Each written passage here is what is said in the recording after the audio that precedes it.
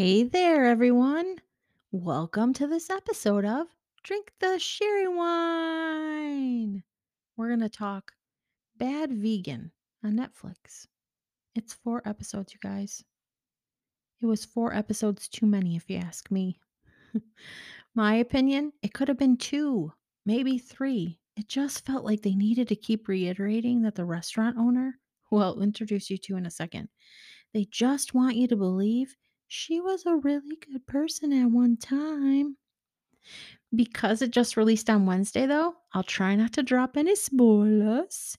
And by Wednesday, I mean March 16th, 2022, in case you're listening to this years from now. So, Bad Vegan. Bad Vegan tells the story of Sarma Mangalis, owner of Pure Food and Wine Restaurant. It's a vegan, raw food, ahead of its time restaurant. And also had a sister store she named the Lucky Duck. They were both in New York.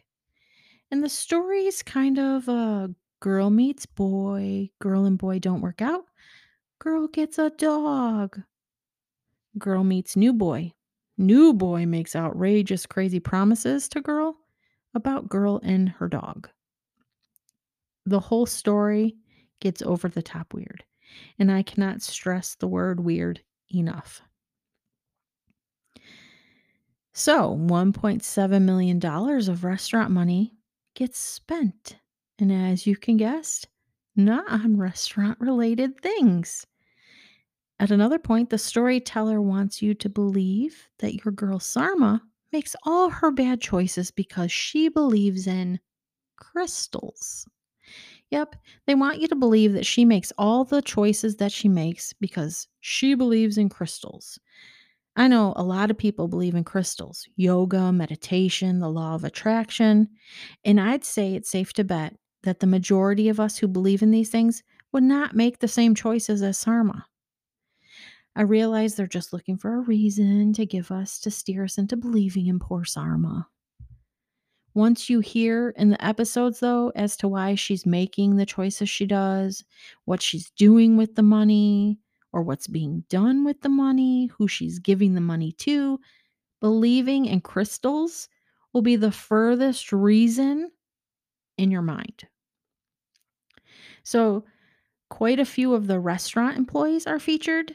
And I think that goes back to my point of them wanting you to believe that she was a good person at one time, because that has a lot to do with these employees. There's a journalist, Sarma's father and sister, the original investor in the restaurant, a dude named Nazim, an IT guy. Let's not forget New Boy. And also, there's a reference or references to a relationship with Sarma and Alec Baldwin, or non relationship. Either way, that's where Alec Baldwin met his current wife. Is her name Hilaria? I think. I hope I didn't mispronounce that. But they meet at Pure Food and Wine. It's a bizarre story for sure, you guys. I don't even know. Nazim and the IT guy throw me off. I'm not sure why. Well, I do understand why. Once you meet, get introduced, hear all the nonsense about new guy, I guess you'll understand Nazim and the IT guy also.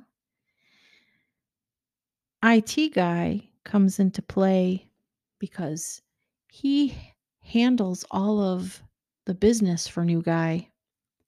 And so he needs to handle all of the business for Sarma.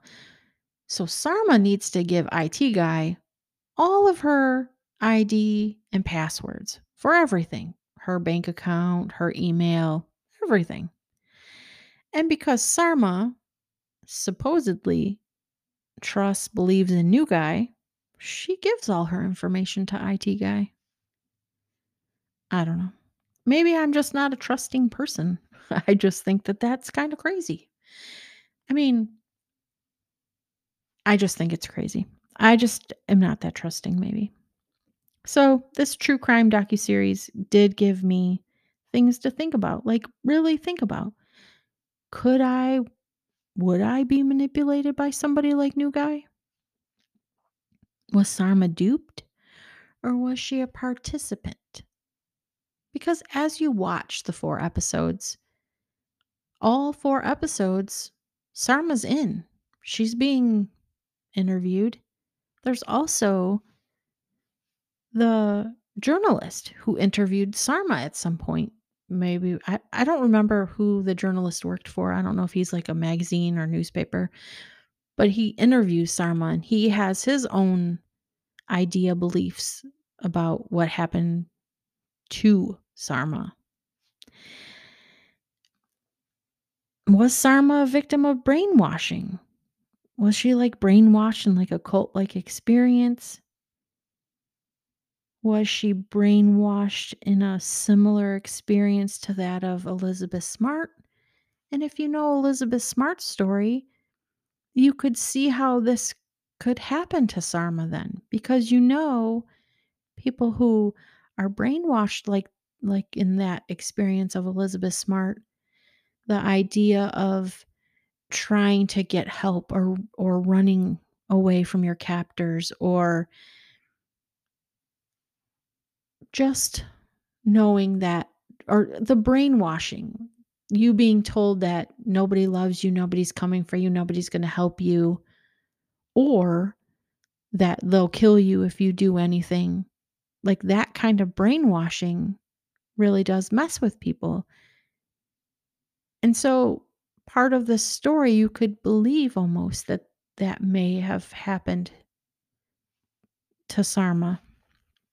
But then there's the other part, like you're watching her being interviewed in these episodes and some of her responses and the way she responds, and you wonder, is the response because she's embarrassed or because she was brainwashed or both? Or was she really a participant the whole time and she's just embarrassed? Did she get into a relationship and before she knew it, she was in over her head and then had to go along with it so it didn't look like it was her?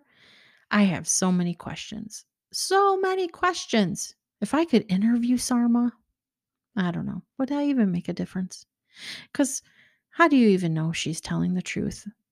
Maybe it's her version of her truth. Who knows? I don't know. There's definitely a lot to unpack in this one, guys. I'd love to hear what you think about this series, so go give it a watch. I know I said some of it dragged. It didn't need to be 4 episodes, but there's a lot going on. It's interesting, really interesting. Tell me what your thoughts are down in the comments. That's it for this episode of Drink the Sherry Wine. Join me next time, wherever you get your podcasts.